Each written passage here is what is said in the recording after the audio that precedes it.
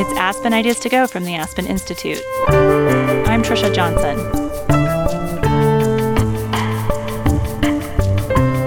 It's not an easy time to be a teenager or a young adult. The pandemic hit those groups really hard. Good job opportunities are tough to come by and increasingly require advanced degrees. The cost of housing is through the roof, but parents just don't understand. So I have a whole section in there called "When I Was Your Age." The favorite words that kids and teenagers And I say, don't say that, don't think it. It's not helpful, and it's wrong. Two accomplished psychologists published books last year on the unique challenges young people are grappling with right now. How can parents be more understanding and supportive when kids are dealing with life's tough realities? Aspen Ideas to Go brings you compelling conversations hosted by the Aspen Institute.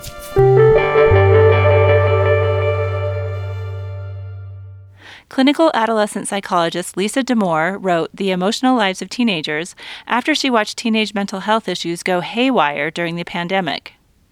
Developmental psychologist and researcher Laurence Steinberg published his book, You and Your Adult Child, at a time when more Americans in their 20s are living with their parents than ever before in recorded history. In today's talk, Damour and Steinberg take turns interviewing each other and share tips for parents dealing with unexpected challenges. Here's Damour. I think so many families, in their private way, have discovered that parenting does not end at 18, and it does not end at 21, and it does not end at 27. Right. And there's been a huge gap in the literature for these families. And you stepped into this space with this terrific book, You and Your Adult Child. And so not only did you step into a space where there was a desperate need, but then you wrote, I think, the ideal book for that space. Thank You're welcome. And I'm going to read what I said on the back of your book. I'm going to put my money where my mouth is here. Steinberg distills decades of wisdom and experience into the sensitive, straight-shooting guide that parents of grown children have been waiting for. With deep compassion for all involved, You and Your Adult Child details exactly when, why, and how to address the toughest topics, from mental health to finances to sex. I will be recommending this practical, research-based, clear-eyed book to everyone I know. So let me just say a few more words about why I liked your book so much, and then I'm going to ask you questions about it. Sure. Okay. So the thing You can take a long time to talk about Okay. Go on and on. Go on and on. The thing that I found so wonderful about your book is as you moved from one really loaded topic to the next, you accomplished something that I think is like nearly impossible, which is that it was simultaneously deeply sensitive and also neutral. And that's really hard to do. And I was thinking about how you accomplish that. And the way I would describe it is that you hold yourself equidistant between the adult children and the parent. And for topic after topic, you describe, here's what it looks like to your kid, here's what it looks like to you. And then from that position, you articulate, here's how you might want to think about this, here's how you might want to go into it. And I think there are three central gifts that you give the reader throughout this book. One is, I think you give them company in a very hard space. I think it's incredibly isolating to parent, especially as kids become teenagers, and then especially if your young adult is struggling. Mm-hmm. So to have so much evidence that they're not alone, I think is huge. The second is I think you teach by doing. And what I mean is you walk up to these very, very fraught topics with a kind of matter-of-factness that I think helps the reader approach in the same way. And then the last, and this is huge, you give language all through about how to actually broach very delicate things. And I'm just going to read one little passage in an incredibly tricky topic, which is talking with your kids about how you intend to disperse the estate. The estate, right? I mean, like you go right for some of the hardest things. And you talk about like wanting to avoid feelings of disappointment and wanting to help there not be unpleasant surprises. And just to quote a little bit at the end, you say there's a good reason to handle these topics with extra care, perhaps even beginning the part of the conversation with something like, and then you quote, some of our plans may surprise you, but let's talk about them so that you understand our thinking, and please ask any questions you have. End quote. A disappointed child may feel less angry once they've heard your reasoning. But I think those sentences, you can have the theory, you can have the idea, but then the language is pure gold. So I really liked your book. Thank you. Okay, so here's my first question for you. That means a lot to me. We've known each other for 10 years, we figured out. Yeah. And I have such respect for you and your work, and that thank very you. nice. Thank you. Okay, so why'd you write it? It's an interesting story, which I think is worth telling. I usually don't tell origin stories about books. AARP, the organization that advocates for and supports people who are 50 and older, was hearing from a lot of its members that they were having trouble parenting their adult children. And AARP has a lot of members, 37 million, in fact.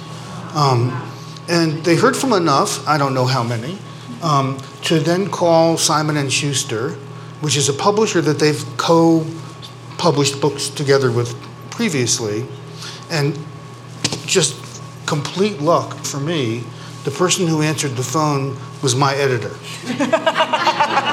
And then he then contacted me through my literary agent and said, here's the deal, would you be willing to do this? And I said, well, give me about 5 seconds to think about it. And then I began thinking, like, well, what am I going to say? Like, what is this book about? And I think there were two other things that converged. The first is that at the time, and now, I was a parent of an adult child, who happens to be in the audience tonight. And I won't tell any stories about our family at all. But I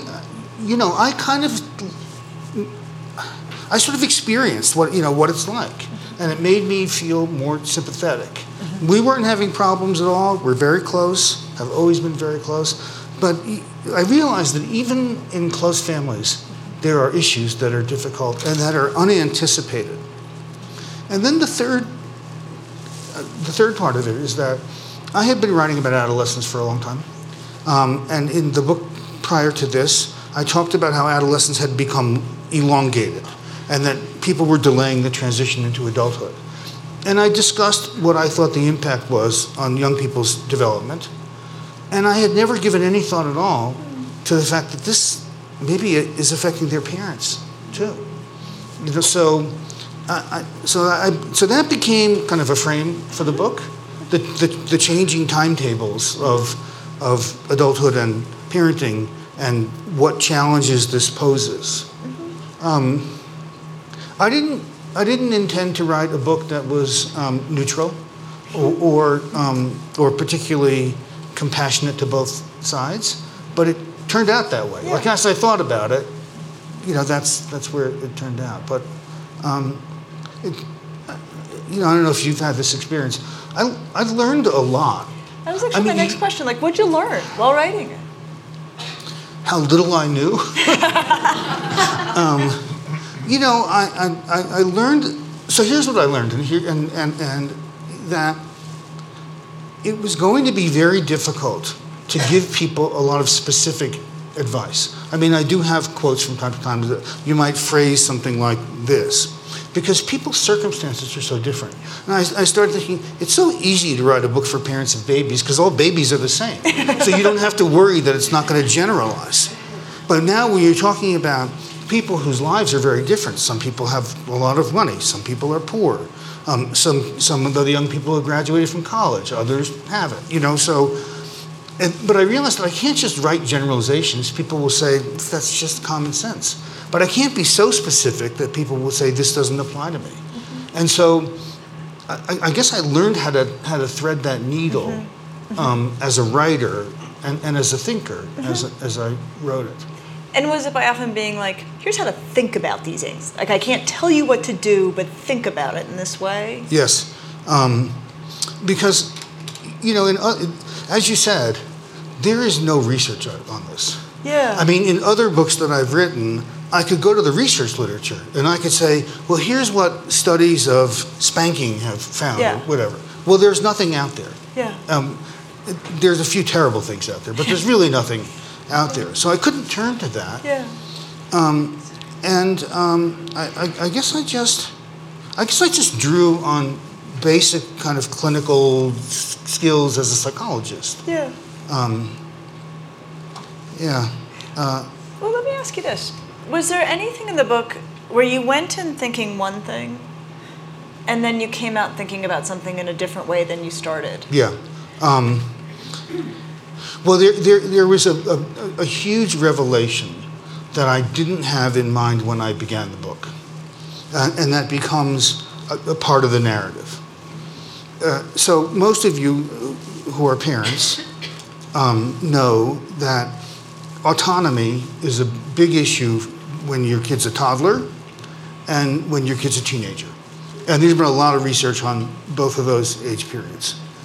And I started thinking that maybe a lot of the issues that come up when you're parenting an adult child are about autonomy.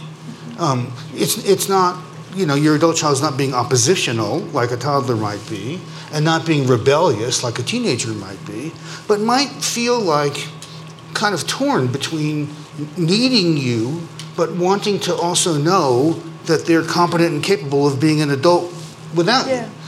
And that didn't hit me until a ways into the book. And I think it turns out that it's almost there in, throughout the book. It is. And I mean, the kinds of examples I think about, things like, they may be choosing a paint color that is terrible, and you know it. Even if you're right, there's value. They need to be allowed to feel like they made their own choice. Right. And that you didn't try to talk them out of it or right. Because you don't want to undermine, it's a difficult time, and especially today. So the subtitle of the book is How to Grow Together in Challenging Times. And when we came up with that, we realized that we meant that word times in two ways. We meant it as a challenging time in development, which it is, but also as the times in which we are living. Like personally, I would not want to be in my 20s or 30s today. I think it is so hard for people in those age groups. And that then led me to, I think, be more even-handed and to be kind of more compassionate toward the younger person. I started as compassionate toward the parent. Yeah. But then that came in because I started thinking about how hard it is today. One way I would sort of characterize a lot of what I took from your book was you saying, listen, their experience of being in their 20s is not your experience of being in your 20s. Right. Will you unpack that a little bit? Sure. So I mentioned before that adolescence has become protracted. People don't make the transition into adulthood in conventional ways until much later. And that's there is research on that. That's easy to establish. People are staying in school longer. There's no such thing as a 4-year degree anymore. It averages 5, and a lot of kids take 6 or 7 years to finish college. That means that they're financially dependent on their parents longer. That means that it takes them longer to have enough money to establish an independent residence. That means they're probably going to be delaying getting married or partner or cohabiting with somebody. And that means they're going to probably delay becoming parents. And so everything has been shifted. So I sort of did a back-of-the-envelope calculation and said, okay, let's say that the transition to adulthood begins when you graduate from college, and it ends when you sort of start your family. And not everybody goes to college, not everybody has children, but as a way of comparing generations, it seemed like a reasonable thing to do. And if you do the numbers, it turns out that today's young people take an average of 13 years to do that. Their parents took an average of 8 years to do that. Now, 5 years may not sound like a lot, but it's 50% longer, right, to become an adult today than it was for their parents. And tagged to that is the very understandable inclination of parents to want to evaluate their child's progress against the schedule that they followed. So I have a whole section in there called "When I Was Your Age." The favorite words that kids and teenagers. And I say, don't say that. Don't think it. It's not helpful, and it's wrong. I mean, it's wrong. You were their age, but your circumstances were completely different. And even in the economic stuff around the home ownership and the cost of that, was really compelling to me. Yeah. The cost of housing has increased 5 times faster than the cost than salaries have. All right. So there's a huge gap, and so now half of all people in their 20s live with their parents now. Wow. Right. It was 48% at the height of the Great Depression. So it's more than that. Wow. It has never been more than 50% as far as we know looking back at the data. Huh. And so it's a different world out there. Yeah. I learned so much in reading this. Yeah. Is there, if you had to sort of sum up what you want readers to take from your book, how would you describe it? Well, the first is that parenting never ends. And I think that a lot of parents thought that the hard work of parenting was going to be over when their kids went off to college, or maybe when their kids graduated from college. And it just isn't true. And there are a lot, and so don't think that this is going to happen to you, Pace yourself. Yes, exactly. Right, so the sequel will be you and your middle-aged child, exactly. Right? The second thing is this timetable thing. Yeah.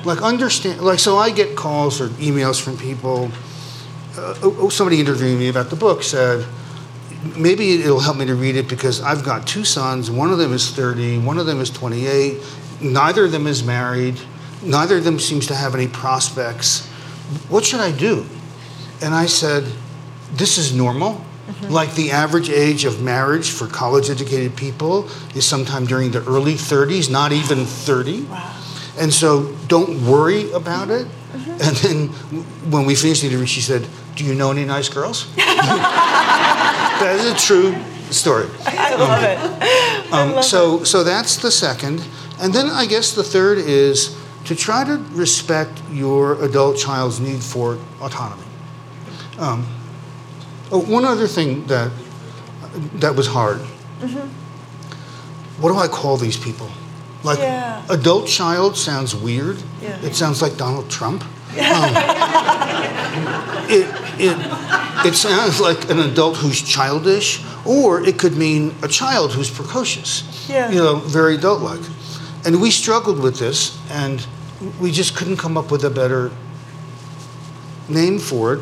I end up calling them kids most of the time in the book, which I don't think I hope it's not a demeaning. Yeah, no, but that's a tricky one. Yeah. Just in terms of topics, I mean, you cover so many different topics. Was there any topic that was hard to write or got rewritten a lot? I think the finances topic was hard to write, mainly because there are so many situational variations, and I had to read a lot of stuff that was written about, family loans and whether you should loan your child money or give them money, and should you have a contract? What do the experts recommend? And their recommendations are all over the place. Yeah. But so here's a less specific answer to your question, and I think you mentioned it, but let me just say it. I realized throughout the book that my job was not to tell people what to do. My job was to tell people what to think about. Yeah. Right? So your child comes to you and says, I could use your financial support. I'm not going to say whether you should give it or not. Mm-hmm. What I'm going to say is, here are like 5 things that should run through your mind. And here's the conversation you should have with your kid before you enter into any plan, so that you're all on the same page and have similar expectations. So that was always kind of hard to do because I'm used to telling people what to do. I mean, I'm used to giving people advice. Yeah. And I couldn't hear. Yeah. But there was something about that, and actually those were the parts.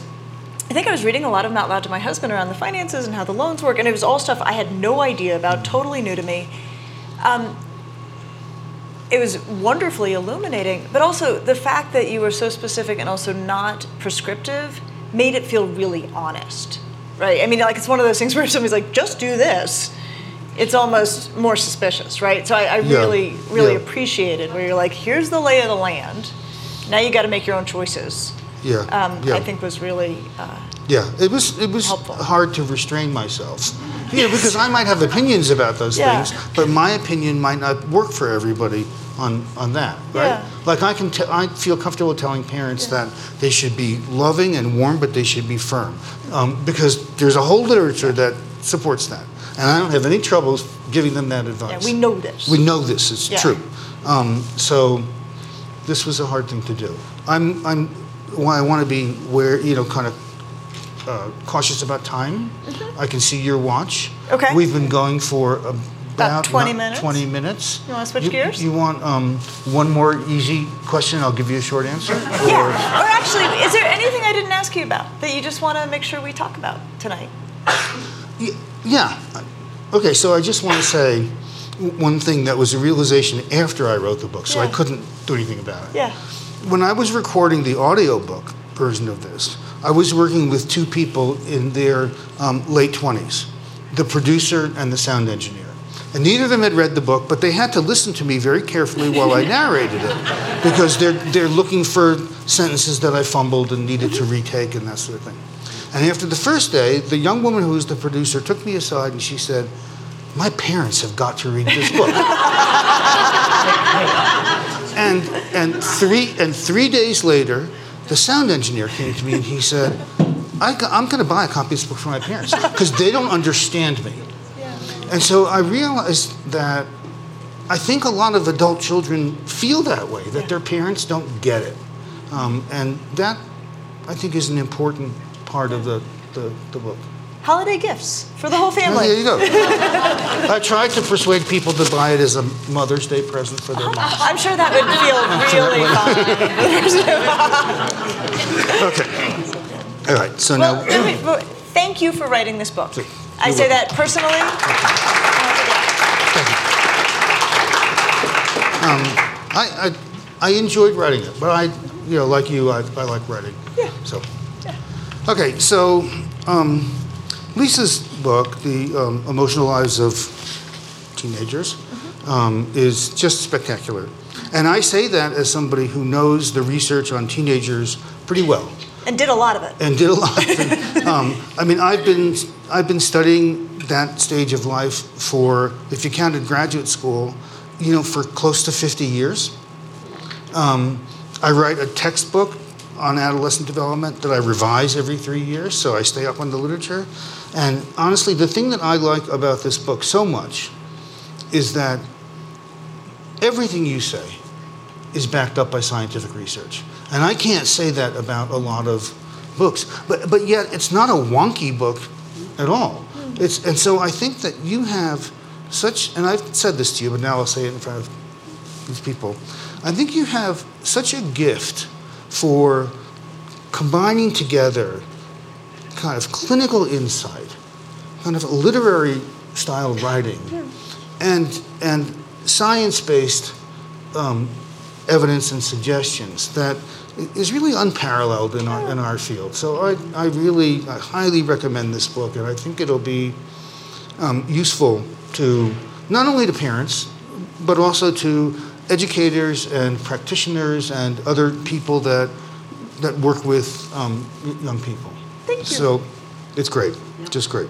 I agree. Right. Okay, so my first question is this. This book came out right in the midst of the most intense national conversation we've ever had about the mental health of American teenagers. Lucky for you, right? But I knew, I know how long it takes to write and to publish a book. That wasn't the case. That wasn't going on when you were writing this. So I'm just curious about What was on your mind when you decided to write this book? I mean, it turns out to be incredibly relevant to today. But what was going through your mind when you decided to write it? So, I've cared for teenagers my whole career. Written a couple other books about raising teenagers. The pandemic hit. I have worked hard in my life. I have never worked as hard as I started working in the pandemic. Trying to support parents and educators, starting a podcast out of nowhere just to try to give weekly guidance to families, and then doing constant webinars, educational stuff. Being in very close touch with adolescents. And I'm not a hyperbolic person. Like, it was so bad. It was so bad. And I think, it's easily summarized in that, teenagers have 2 jobs. Like, they are supposed to become increasingly independent and to hang out with their friends constantly. And the pandemic shut that down, and it was awful. So I was really not planning to write a book just because I was so drowning in the clinical demands of what was going on. And then my agent called, and she's like, "What do you got?" And I was like, "I have nothing to write. I can't write a book right now, but if I were going to write a book, here's what I would say." And I was like, da-da-da-da-da-da. She's like, "Write it up." So she pushed me to do it. And it's not that I didn't want to. It was like in tension with trying to provide direct service at the same time. And so then, and this, the cycles around writing are very long. Yep. And my books always come out in February. Like that, like they've got me in the spring list, so it's not a summer read, it's not a holiday gift, it's it comes out in February. And to get it to come out in February of 2023, I had 7 months to write it. Oh. Which is a very short time. Window. Otherwise, it would be coming out next February. And I was like, no, but it's like all going down right now. And so I basically did not get up. I ended up having to I was in pain. I mean, you end up in physical, I had this guy who helped with a hamstring issue that developed, and it was this whole thing from just not getting up. And so I banged it out. And in the end, actually, I feel like it doesn't look like a 7-month book. I feel like it's got everything I meant for it to have, and it's polished, and it's right. But it was physically painful, actually, to write it. But I wrote it at that speed because I was like, no, the families need this yesterday. And so this has to come out when it does. But my aim also was not to write a pandemic book. Yeah. And so one thing that was spurning it was, all of this surge in distress around teenagers. But the other thing that was probably a more potent force in that was I would say, huge frustration with the general discourse around mental health. Because, and there's a lot that informs this, there has been a shift in the culture where we equate mental health with feeling good. And that's not true or accurate. And then in the pandemic, when all these kids were really upset for really good reasons, right. Then everybody's like, oh my God, my kid's having a mental health crisis. I'm like, no, they're having a rational reaction. Yep. And it's really about coping, not about trying to make them happy. No one's going to be happy through this. It's really about whether your kid's going to smoke a ton of weed or whether they're going to, find more adaptive ways to cope. So I felt like it may have been inspired by the pandemic, but the big goal in writing this book was to try to do what I can from the little spot where I sit to shift how we talk and think about mental health back to something that's informed by how we think about it clinically, and from a research standpoint, that it's about having feelings that fit the context and then managing those feelings well. So I felt that the book is kind of a corrective, and a much needed corrective, because it acknowledges the tough times that kids are going through. But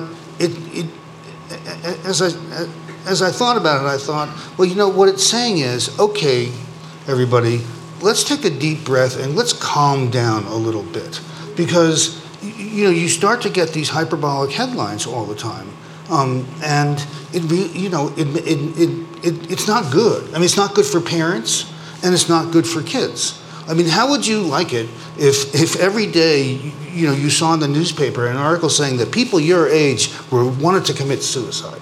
I mean, and what Lisa says is, adolescence is a time when people's emotions fluctuate. Yeah. a lot.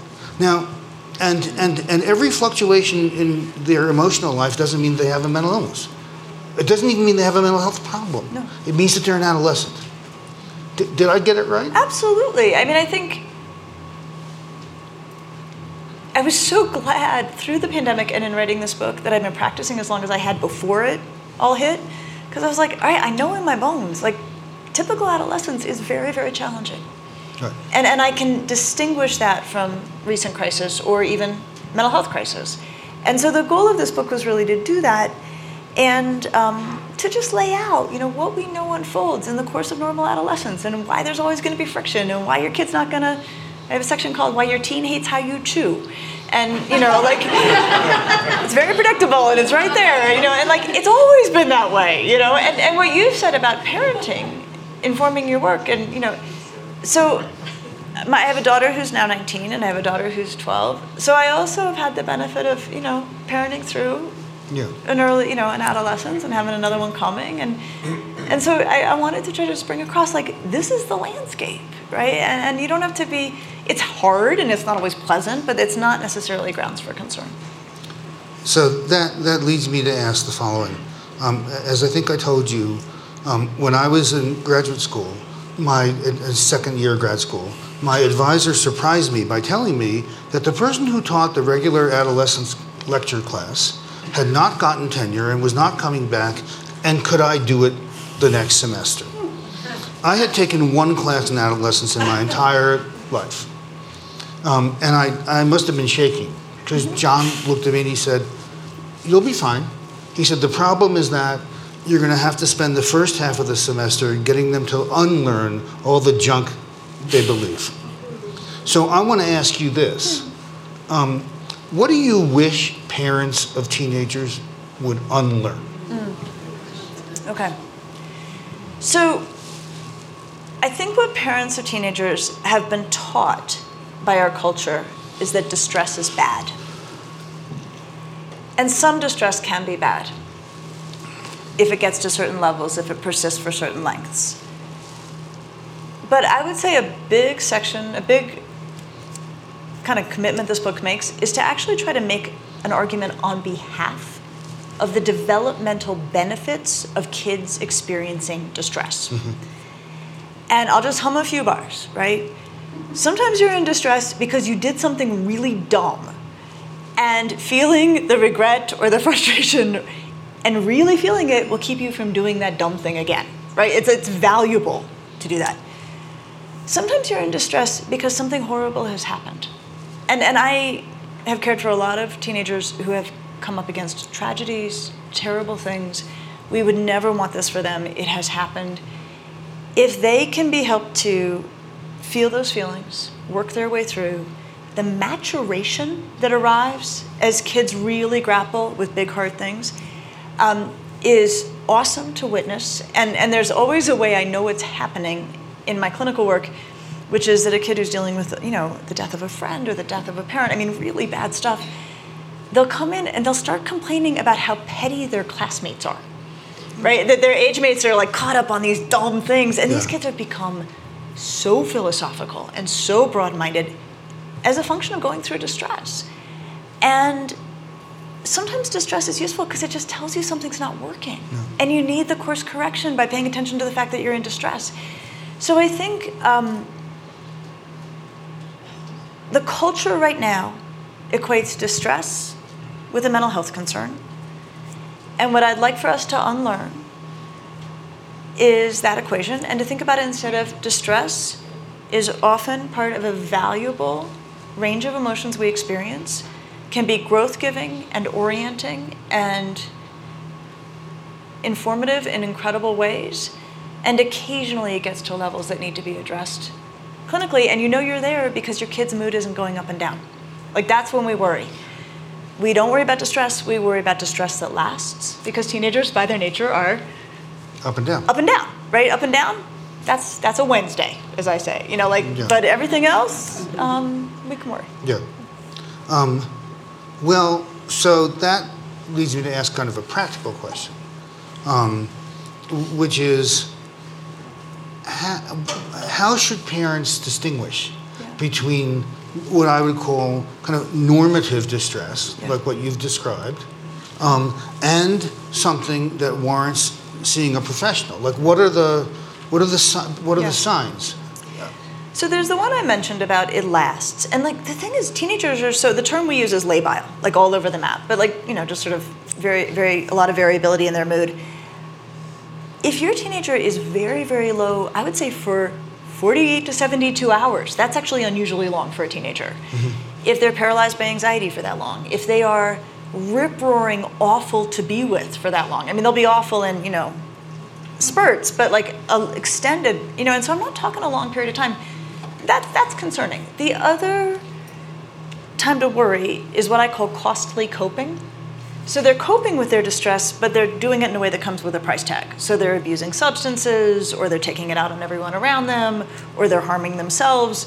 These are all unpleasant. They are all fundamentally effective attempts at feeling better. Like when you're high, you do feel better. When you cut, you do feel better. It's that there's a cost associated. So they may be managing their emotions, but doing it in a way that's harmful. Those, for me, the big ones to look for. Should you, as a parent, should you find a way to ask them, like, I've noticed that you've been pissed off for the last 72 hours. Do you want to talk about it, or do you not approach it that way? So I think you do start with a teenager. And I think that when a teenager's acting in a way that is worrisome, I think the way to walk up to that is to believe, and I believe this to be true, but it's always, sometimes not kind of hard to see. All teenagers have two sides. They have the kid who's being a total jerk and making life miserable for the whole family, or the kid who's very, very low, or the kid who's very, very anxious. And then they also have a side that is tender, thoughtful, broad-minded, self-advocating. You talk to the second side. So you don't say, what's the matter with you? Why are you acting like this, right? Which isn't what you suggested. But you say, wow, you are really not yourself. Mm-hmm. You are really not yourself. What's going on? Yeah. And I think that that's your best bet for getting the conversation going in the right direction. Okay, I think that's good advice. Okay, I have one last one, and then I'll ask you to ask me if I didn't ask you something. Okay. So, in case you don't know this, Lisa's book has been an incredible bestseller. I mean, there was a period, and maybe it's still true, where I couldn't turn the television on without seeing Lisa Damour being interviewed by somebody. So you've been around talking to people about this, and I'm just curious, like based on what these interviewers are asking you, what's on people's minds? Like, what are the most common things you get asked? So there's one question I get asked, and it's an important question, but it also gets to an important thing I'm trying to work against in my book. So the question I get asked the most is like, how do you get teenagers to talk about their feelings, right? Which is a good thing, and it's good for teenagers to talk about their feelings. But whenever I'm asked that question, I get like rocketed back in time to literally 20 years ago when I was on the verge of delivering my first child. And so I was hugely pregnant, about to become a mom, and I was with a senior colleague in a clinical meeting, and we were wrapping up, and I wasn't going to see her until after maternity leave. And I'm almost at the door, and she's like, Lisa, do you want to know how psychologists screw up their kids? And I was like, yes. And she said, they talk about feelings too much. Interesting. And as soon as she said it, I could totally picture it, right? Like the kid's having a meltdown, and the psychologist mom is like, oh, you're having a big mad feeling. Let's talk about the mad feeling. And so she said, there comes a point where you say, all right, you've been upset for a while. What's going to help you feel better? And in that kind of throwaway phrase, she captured what I tried to bring across in chapters 4 and chapter 5, which is emotion regulation is a two-part process. And sometimes we regulate emotions by expressing them. You've been upset for a while. We're asking about feelings. We're talking about feelings. And sometimes you regulate emotions by actually taming them and quieting them. And our culture right now is super into the first category. Yeah. Super into the first category. And the problem with that is talking works until it doesn't. It can help you feel better until it turns into rumination, right, where you're actually spinning and spinning and spinning and feeling worse. And so that's the question I get the most. And I would say the answer I'm often trying to advance is, well, talking can work if it's what your kid wants and if it helps them feel better. But if that's not what your kid wants, or if it's not what helping them to feel better, good news, we have an entire other category of regulatory strategies that are not about expressing emotions, which is kind of a heretical thing to say right now, but totally rock solid in the literature. Like, we've always known this. Right. So that, for me, feels like the conversation shift. Good.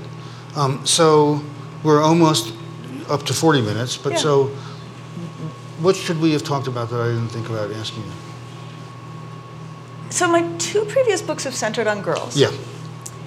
So it was really fun for me to write an all genders book and to spend a lot of time looking at the research on gender and the experience and expression of emotion. And I would say I had a few revelations as I wrote. Like, because you do. Like, you go in and then you're mucking around and then you see stuff.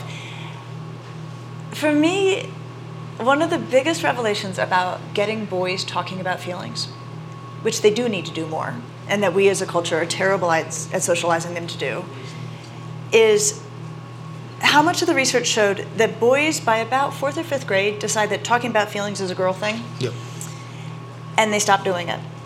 And then the literature shows us that often in heterosexual 2-parent homes, the person who's initiating the conversations about feelings is usually the mother. And it's so well-meaning and it's so well-intended, and as I'm looking at all this literature, I'm like, and it completely entrenches the problem it's trying to solve. Because the boy is like, see, it's a girl thing. Because it's only my mom who asks about these things. So for me, on that point, the big takeaway was, if we want boys to talk about their feelings, it has to be the men in their lives who are talking about their feelings and who are asking about their feelings. That's really interesting. And women doing it, I'm not saying it can't work, but it's not my first choice if we really want to solve this. Yeah, I think that's very sensible. Great advice. Thank you for writing this book. I know it's going to help so many people. Thank you. So, and this has been fun.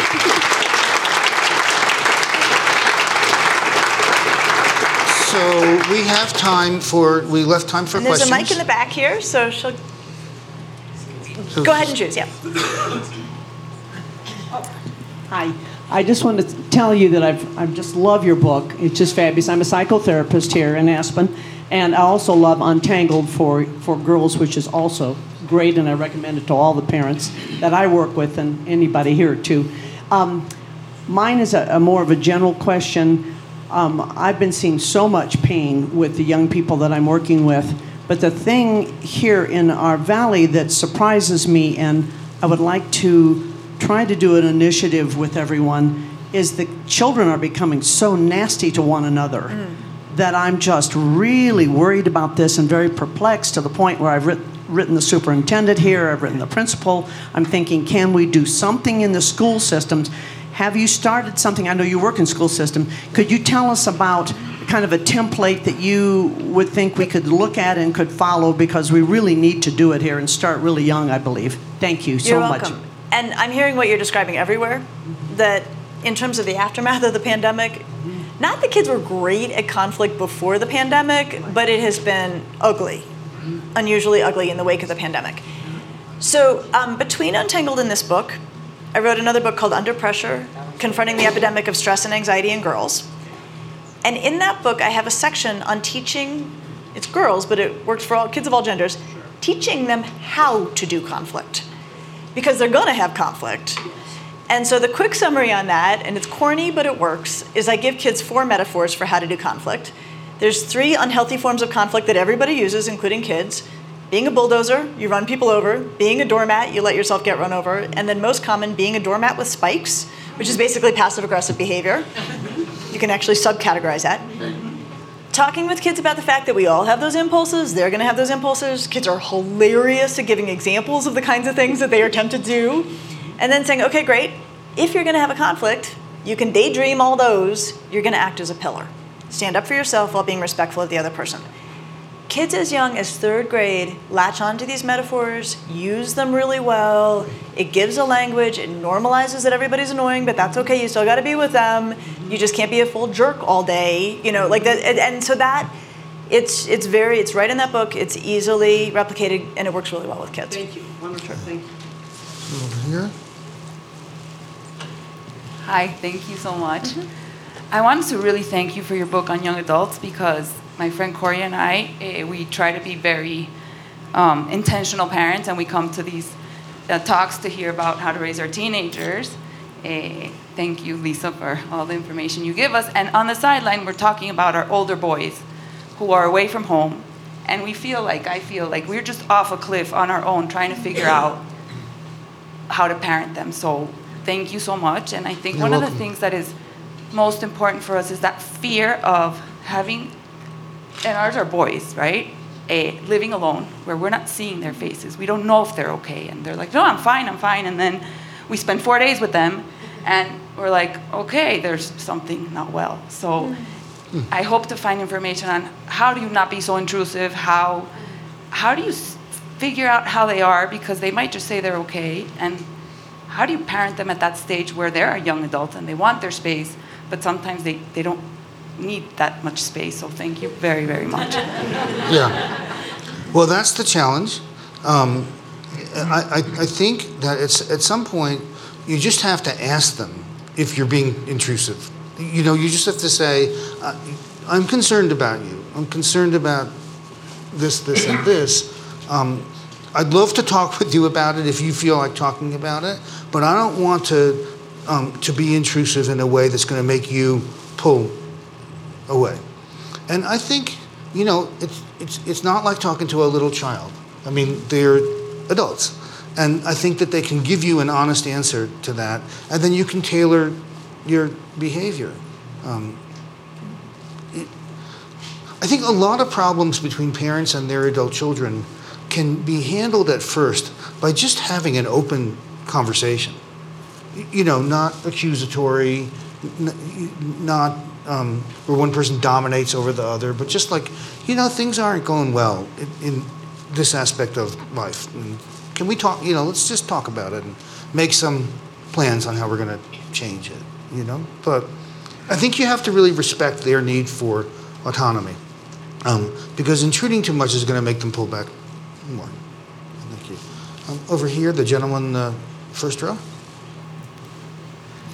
In addition to the sort of delays that are happening with our adult children, another factor that I think about is that many of us who parent, and indeed the parents who came before us, we were raised in a societal context where the economic tides of this country were lifting most boats, and where social and economic mobility was kind of a foregone conclusion from parent to child. Right.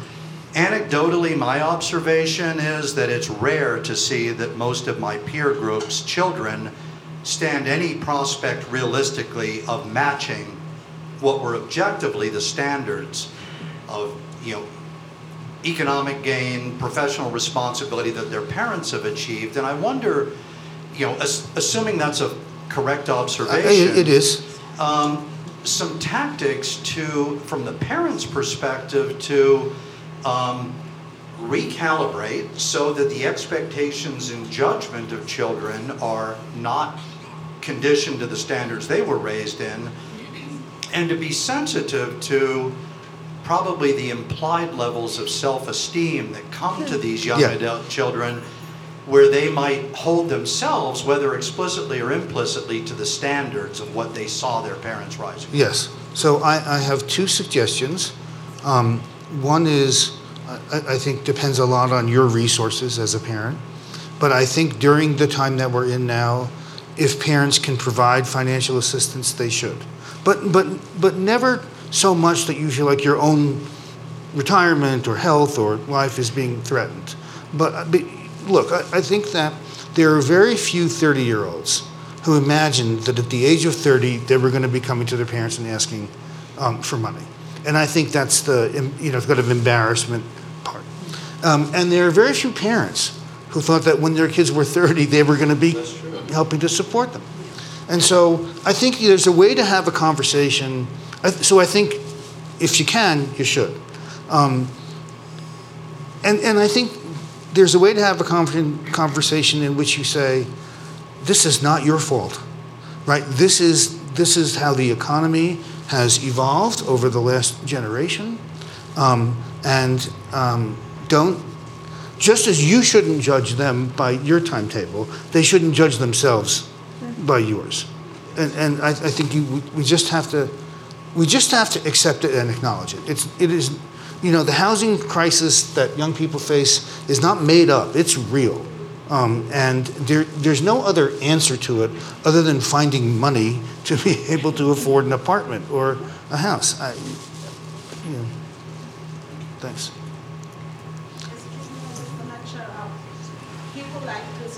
Oh, yeah. I want a teenager's view on all this. Absolutely. Yeah, very sorry for this, but how has LGBTQ and the whole transgender movement affected teenagers and young adults' mental health? Because, as a 15-year-old myself, it's kind of a big pressures in society. Am I the right gender? Am I doing the right thing? How to avoid all these hidden sunken rocks that society kind of puts in your way in order to, not be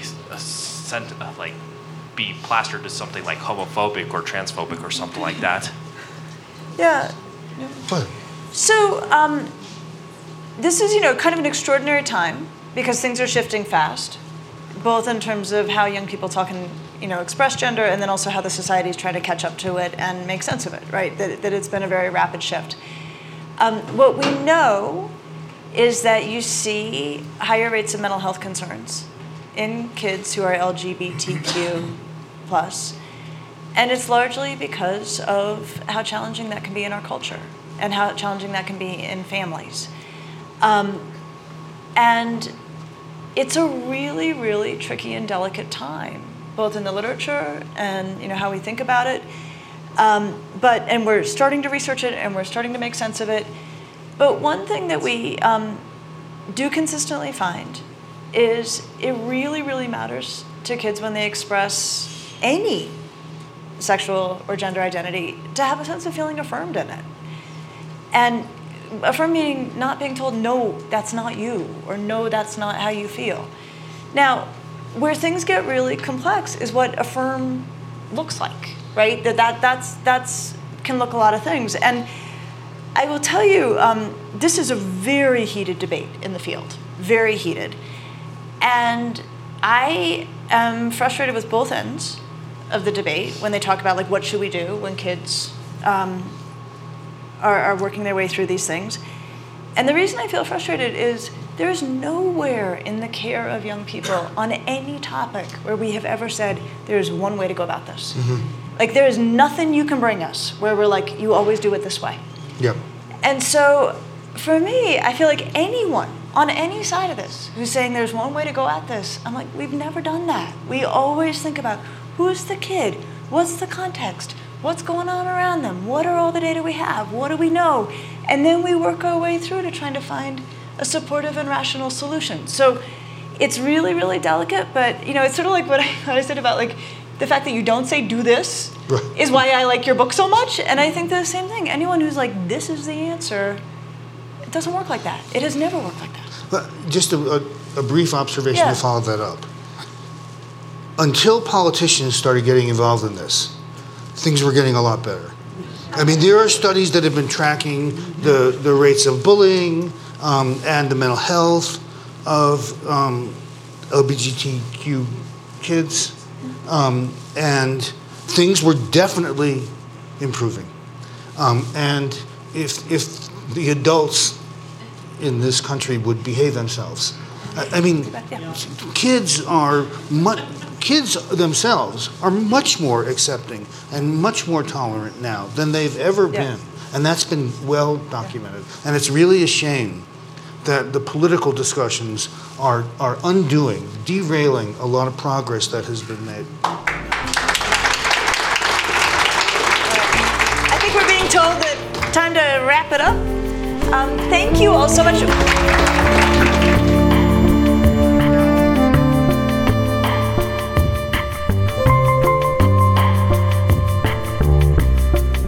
Lisa Damour is a clinical psychologist with a focus on child development. She writes about teenagers for the New York Times, co-hosts the Ask Lisa podcast, and appears as a regular contributor to CBS News. Her most recent book is The Emotional Lives of Teenagers, Raising Connected, Capable, and Compassionate Adolescents. Laurence Steinberg is the Distinguished University Professor and Lauren H. Carnell Professor of Psychology and Neuroscience at Temple University. An expert on adolescence, his research is focused on adolescent brain development, risk-taking and decision-making, parent-adolescent relationships, and juvenile justice. His latest book is You and Your Adult Child: How to Grow Together in Challenging Times. Today's show was programmed by the Aspen Ideas Festival team and produced by Natalie Jones and me. Our music is by Wonderly. I'm Trisha Johnson. Thanks for listening.